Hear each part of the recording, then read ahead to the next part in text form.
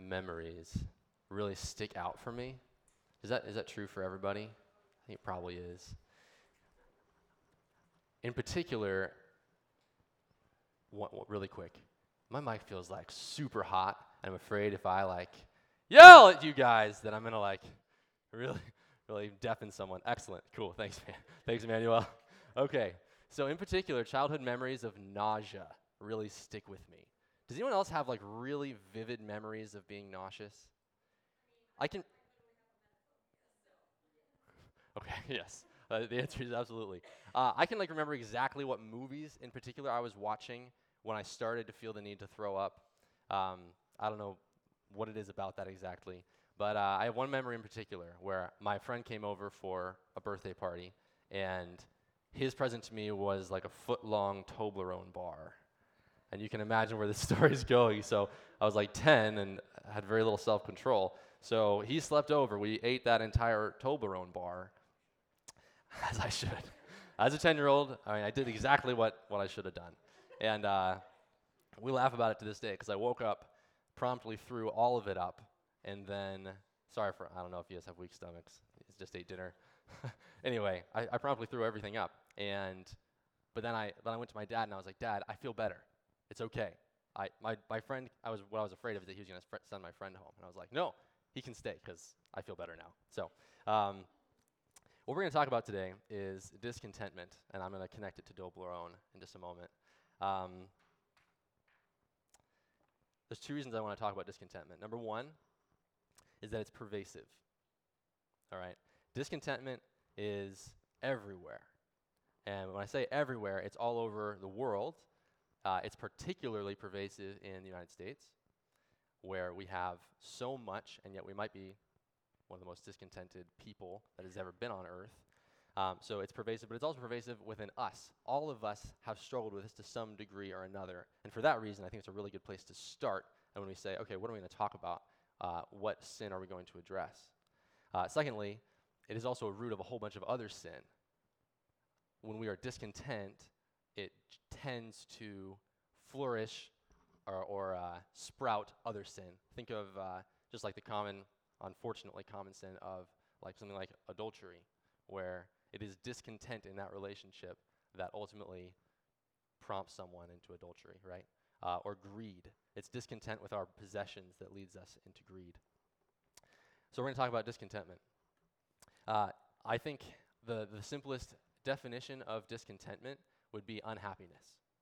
Discontentment is basically being unhappy, okay?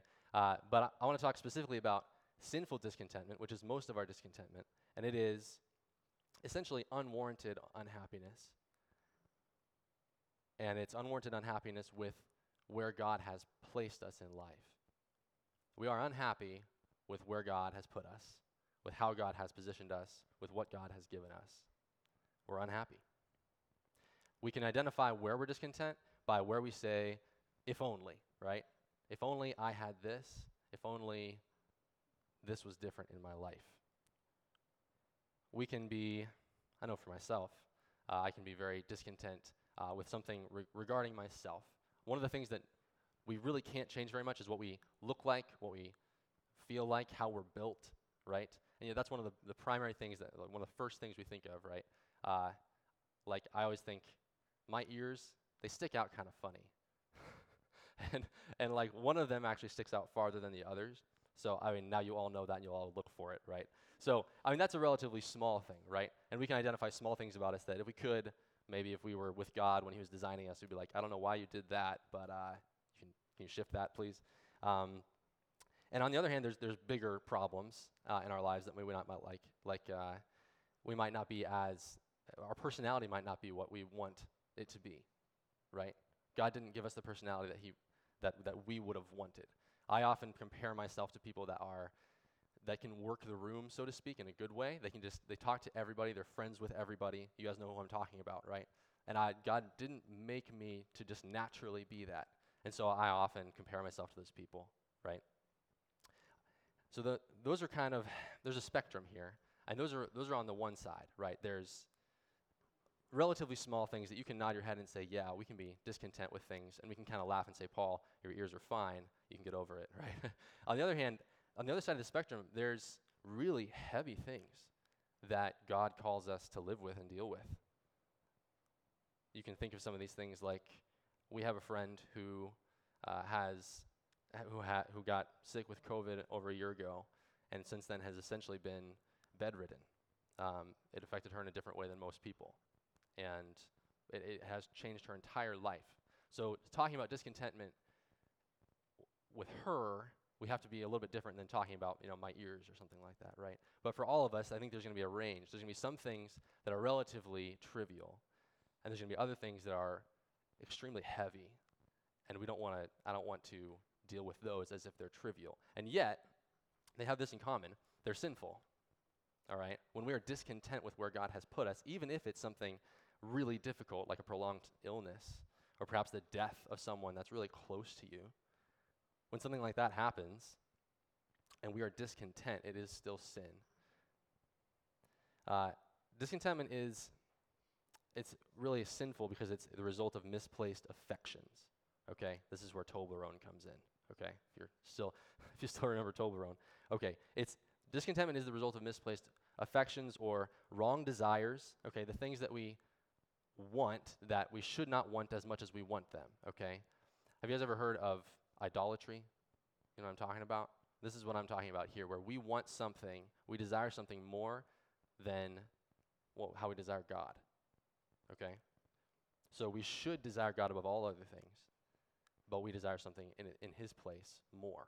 And when we do that, it's essentially, and we start to try and fill ourselves up on that, that's like eating an entire bar of Toblerone. I kind of liken my nausea to discontentment. Okay, I was nauseous because I had tried to fill up on Toblerone, and that was a horrible decision, right?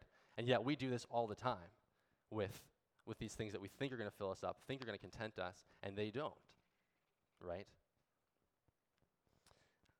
Jesus said, "You shall love the Lord your God with all your heart, your mind, and your soul, your strength."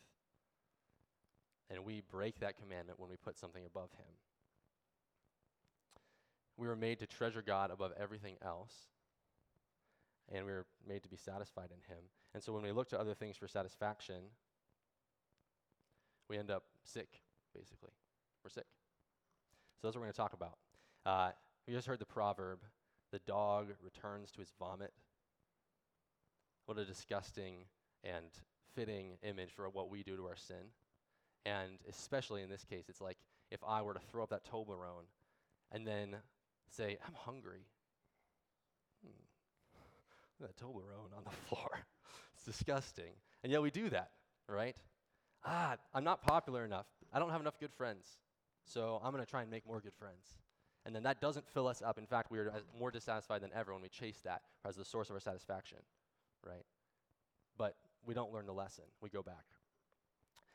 So how do we address this? I've tried to pose a problem to you. How do we address discontentment in our lives? And how do we pursue the opposite of that, which is joy? How do we pursue true joy and true contentment and true satisfaction? I want you to turn in your Bibles to Philippians 4. Thank goodness I'm not just going to talk at you.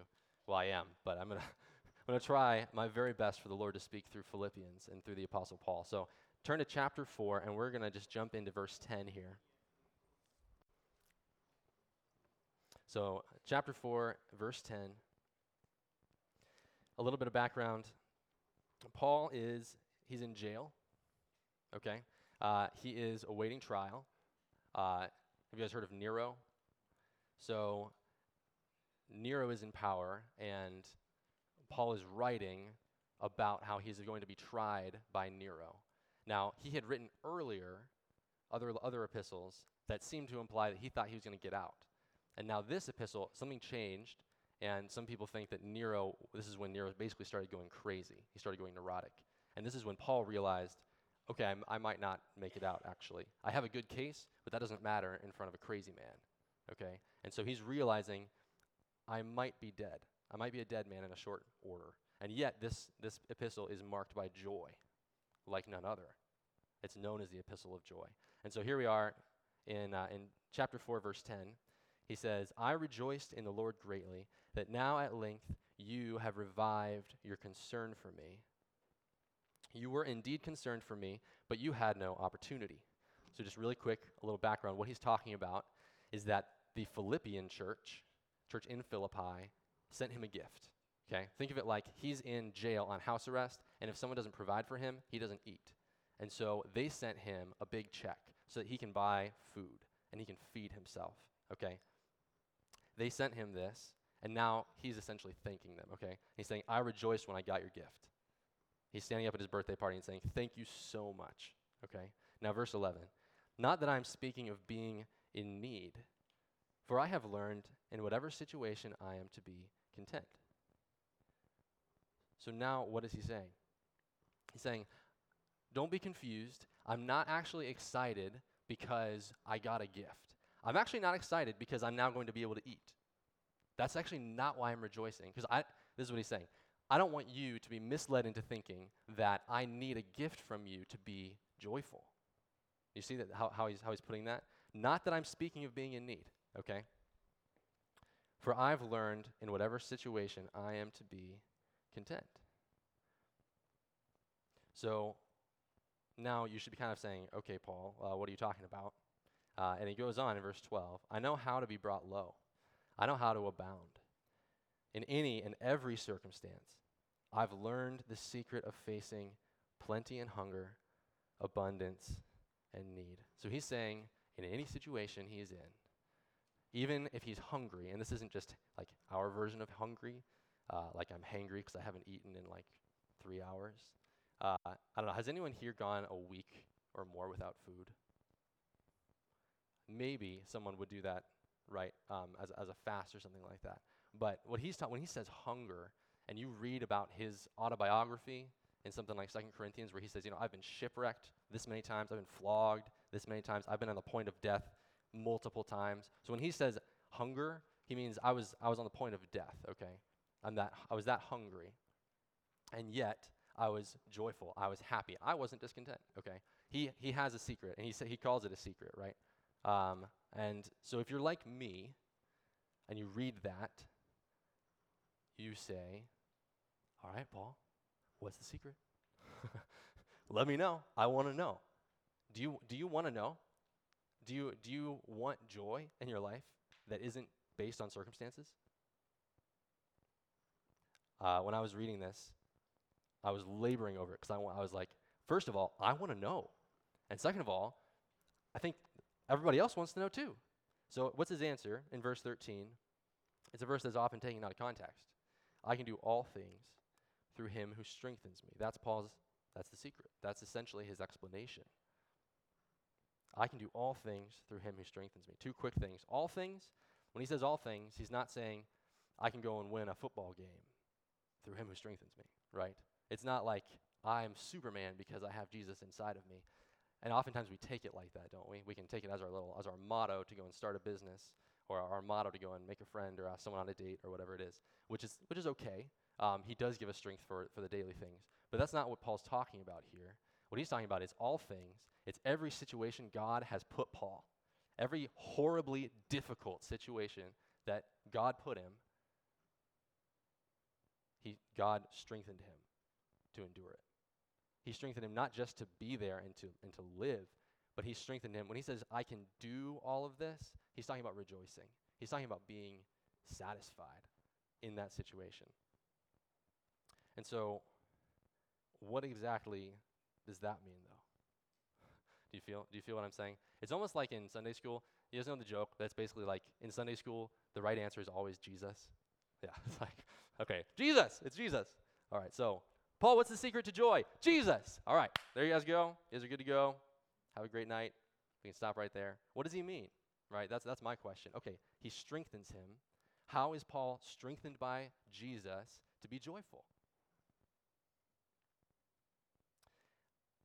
I think that he gives the answer. Well, there's not a pat answer. First of all, right? I'm gonna talk about 3 points tonight, but they're not like the only 3 points for joy. But I think that they are evident in this entire letter. So we're gonna mine different parts of the letter and basically try to discover what was Paul instructing them and what was he giving them by example for joy. Okay. So here's the first one: rejoice in the Lord. It's actually a command. So secret to joy. First one is rejoice in the Lord. I want you to go to chapter 4, verse 4. This is one of my favorite verses. When I was in college, I broke my leg, and it was pretty painful. And I was in a room that had a bunk bed. So I had to like climb up in the bunk bed with my broken leg. One time I got in the shower, and it got wet, and so my entire leg was covered in blisters, okay? And it was like really disgusting. So I don't know why I'm like making like all these disgusting illustrations for you guys tonight. Sorry. Anyway, all that to say, I put this is the verse I put on the wall. I was like, this has to get me through this. Somehow God's going to use this. He's going to let me use it as an illustration someday when I'm talking to a bunch of other college kids. Anyway, here we are. Rejoice in the Lord always. Again, I will say, rejoice. First of all, that's a command, right? So there has to be something that we can volitionally do to take joy in the Lord. And actually, this is one of those nuggets that I loved from one of my mentors, Peter Gaiman. I don't know if you guys know him. But joy is basically just happiness. There's actually not a big difference between those. Often we'll hear that joy and happiness are somehow different, like you can have joy when you're unhappy. I don't think that's exactly true. Actually, joy and happiness, they're basically the same thing. And we can actually choose joy, and we can choose happiness somehow in the Lord. The Lord can strengthen us to do that. So what does Paul mean when he says, rejoice in the Lord? Well, let's keep reading. Let your reasonableness be known to everyone. The Lord is at hand. Do not be anxious about anything, but in everything by prayer and supplication with thanksgiving, let your requests be made known to God. So just a couple quick points. I think one of the fastest ways to infuse your life with joy is just to recognize what the Lord has done in your life and to give him thanks. And that's what Paul is saying here. Give thanksgiving. And he says in other places, thank the Lord at all times. Unceasingly give him thanks. One of my favorite stories about my wife and I, Kate, by the way, today's her due date, and she is in here, so let's give her a round of applause, right?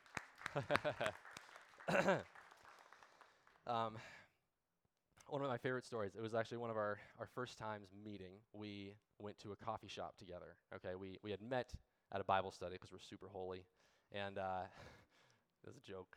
We were super unholy in so many ways. But we went to a coffee shop and started to get to know each other. It was like one of our very first things. And I remember asking her, why are you so happy? At this point in my life, I was struggling. I was struggling with being pretty discontent and pretty unhappy, frankly. And she was like, well, I don't know. I guess I just am. But I'm really thankful for stuff. And I was like, okay. So she was like, all right, let's play a game. Let's thank the Lord for stuff. Let's just go back and forth. We'll thank the Lord for stuff for 1 minute. And I literally told her, I can't think of that many things. I'm going to run out of things. I'm not thankful for anything. I hate life. Okay, that was basically my perspective. I know, really attractive, right? You can see why she married me. Well, I made it through that minute, but that has stuck with me. She taught me something then that has stuck with me my whole life, actually, that Thanksgiving is huge. In fact, I almost didn't want to say anything about it because I almost want to have a whole other talk on Thanksgiving and how important giving thanks is and how wretched it is to be unthankful for what the Lord has done for us. So if rejoice in the Lord means anything, well, it means a lot of things, I think, but one of those is give thanks. Think about what the Lord has done for you. If you have indeed placed your faith in him, no matter what your situation is, you have things to thank the Lord for. Really incredible things, actually. And if you aren't sure what those are, then learn about them. Learn about his promises. So that's number one, rejoice in the Lord. That's a command that Paul gives. Number two is trust his providence. Trust in God's providence. I just want to point out, going back to verses 10 through 13. In verse 11, he says, I'm not speaking about being in need, for I have learned in whatever situation I am to be content. And he goes on and he says it again, I've learned the secret of facing plenty and hunger. So then my question arises, okay, how did God teach him that? How did he learn contentment? Well, interestingly, that word for content can also be translated sufficient. And you guys have probably also heard, in 2 Corinthians actually, if you were in the service this morning, this verse was read.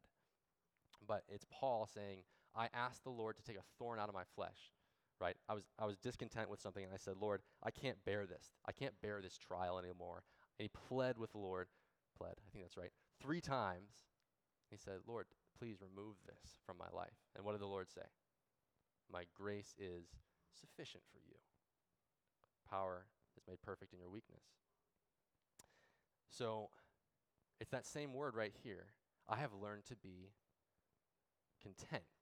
Really, that word can be translated self-sufficient. I have everything that I need in myself because I have the Lord, okay? But how did the Lord teach him that sufficiency? He taught him that in trials. He taught him that through a thorn in the flesh. So when we look at things that we are discontent with, I don't know, I want you to, if you can, think of something in your life that you're discontent about, something that you'd change. Maybe something that you've prayed would change, and the Lord hasn't changed it. For a lot of us, that's looking around maybe, and you're not dating the person that you'd like to be dating, or you're not dating at all and you'd like to be. Or maybe you are dating and you don't want to be anymore, or something like that. Hopefully, there's something you can do about that. But for most of us, sorry, I didn't mean to go that direction. Someone's going to come to me really angry after this, like, you told her to break up with me. No, okay, what I'm getting at is we can be really discontent about that. We compare ourselves to other people and say, I'm not happy where I am, right? If you're thinking about that, here's the thing. The Lord might be, probably is, using that situation and that trial to teach you something, right? And, this is,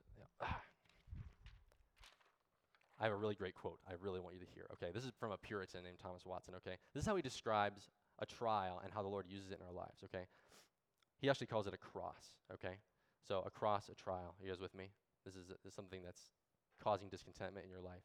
A contented Christian does not seek to choose his cross, but leaves God to choose for him. He's content with both the kind and the duration. A contented spirit says, let God apply what medicine he pleases, and let it remain as long as it will. I know that when it has done its cure, and it's eaten the venom of sin out of my heart, then God will take it off again. That's often how our trials how God uses our trials in our lives. It's like something that he puts on us that stings. Maybe it burns, but it's actually burning out the sin out of our lives. He can use those trials. Now, a bigger principle here that I'm getting at but don't have a full time to really get into is the sovereignty of God. Okay, that God is in control of every situation in your life, down to the smallest, minutest detail. And beyond that, not only is he in control of it, he's working it for his glory and your good, right? There's really 2 principles in the sovereignty of God that are essential that we have to understand if we're going to be content in this life. And number 1, it's that God is good. And number 2, it's that God is powerful enough to control all things. And if we understand those 2 things, we're going to have joy because we're going to trust him. We're going to trust God. Romans 8:28, maybe I should turn there. I'm going to turn there really quick. Turn to Romans 8:28 because the next verse is right next to it. It just fled my mind, which is sad. Yes, and we know that for those who love God, all things work together for good, for those who are called according to his purpose. So God works everything together for your good. And how do we know that it's going to be good? How can we trust God to actually work all things together for our good? Well, if you just go a couple of verses later,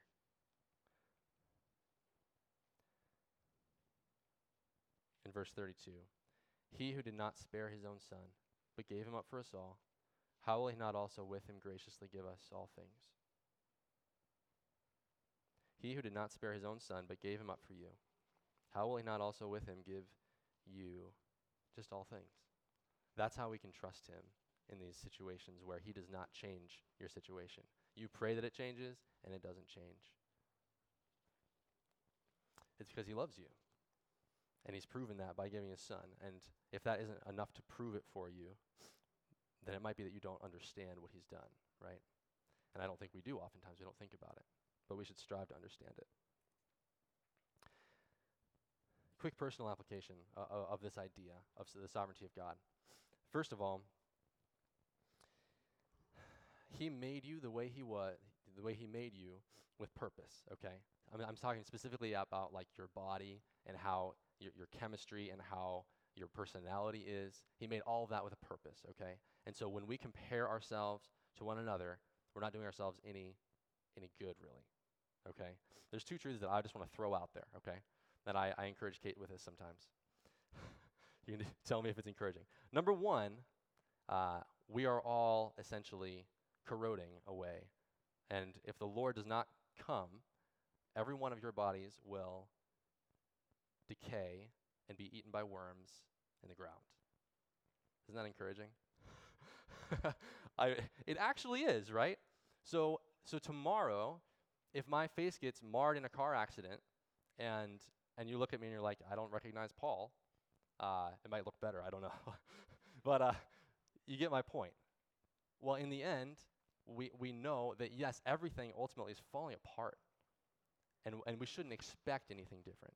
That's on the one hand, okay? And so we can look at someone who's prosperous and be reminded the poor man and the rich man go to the same place, right?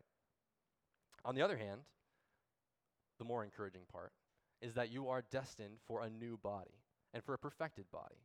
And so for those things that are imperfect that God is using in your life, he's not going to allow them to remain forever. In fact, after you die, he's going to finish what he started. And you're going to be raised up in an imperishable body that is absolutely perfect. I'm stoked for that. That sounds awesome.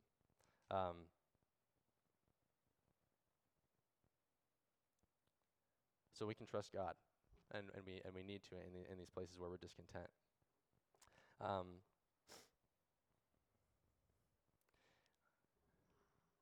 Yeah, I'm gonna keep moving. Last one. So you can rejoice in the Lord. That's number one, right? Give thanks for what the Lord has done in your life. Number two, trust his providence, okay? Trust that he is in control. And third, love his people. I was asking myself, when I went through Philippians and I was studying for this, and I was asking myself, Paul, what makes you so joyful? And I said, okay, well, when he mentions joy in this book, what is he talking about? Okay, I'm just going to walk you through a couple of these examples, okay? Joy is just oozing out of him. And what is he talking about in all of these different situations? So in chapter 1, verse 18, you don't have to go there. He's talking about how other people are preaching Christ, but they're doing it out of selfish ambition, thinking to afflict him in his imprisonment. Basically, they were like, haha, Paul's sidelined, he's in prison. We knew he wasn't any good anyway. I'm the new preacher in town, okay? What does Paul say? What? Well, only in every way, whether in pretense or in truth, Christ is proclaimed, and in that I'm rejoicing, okay? Paul is rejoicing that other people are hearing about Jesus one way or another, okay? Let me go to 2:17. He says, even if I'm poured out as a drink offering on your faith, what he's saying is, if I'm pouring out my life for you, then that gives me joy. I'm going to rejoice in that. What he's saying is, even if I'm killed on your behalf, I'm going to find joy in that. And then finally, going back to, we're going to finish where we started in chapter 4. Go back to this example. He is thanking them for their gift, right?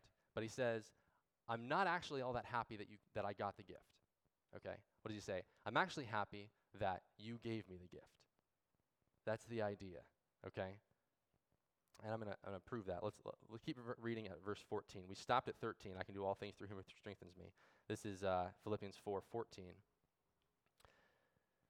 Yet it was kind of you to share my trouble. And you Philippians yourselves know that in the beginning of the gospel, when I left Macedonia, no church entered into partnership with me in giving and receiving except you only. Even in Thessalonica, you sent me help for my needs once and again. Now, listen right here. So he's talking about the gift that they've given him, the support that they've given him. And he says, not that I seek the gift. I don't care about your money, really. But I seek the fruit that increases to your credit. What he's saying is, when you give me a gift, I'm seeing that you actually are starting to get it. You're starting to understand what it means to rejoice in the Lord. Because you are acting like I'm acting. I'm pouring out myself for you, and then you're starting to pour out yourself for me. And I know, even though you are sharing in my suffering, that that's going to turn out for your good. It's going to amount to your credit in heaven, is what he's saying. You're going to have a heavenly reward for that. And on top of that, you're going to start to rejoice. And that's why he tells them over and over again, rejoice with me. Yeah, this might be my last letter, basically. I might be dying, but I want you to rejoice. And Paul is just showing that in his life, where did he find joy? He found joy in pouring out his love into other people. He found joy in watching and nurturing the faith of other believers. That's where he found joy.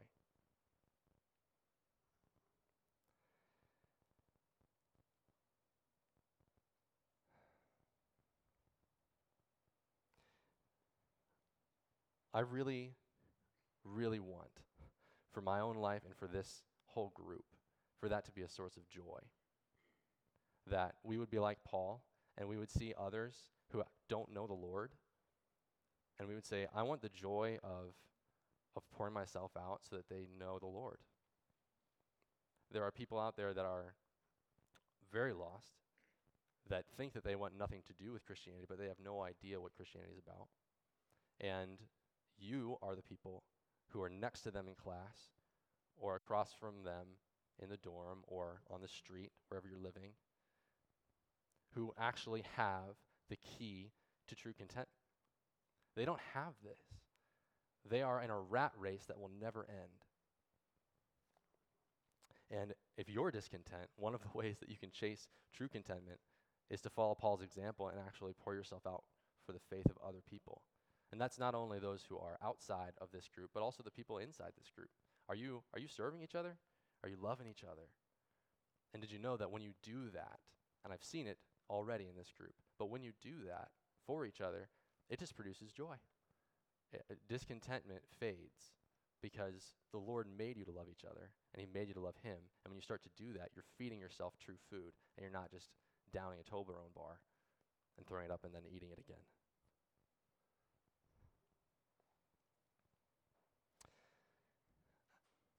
So there you go. Rejoice in the Lord. Trust his providence. Oh, you can put them back up if you want to. And love his people. Thanks, Anna.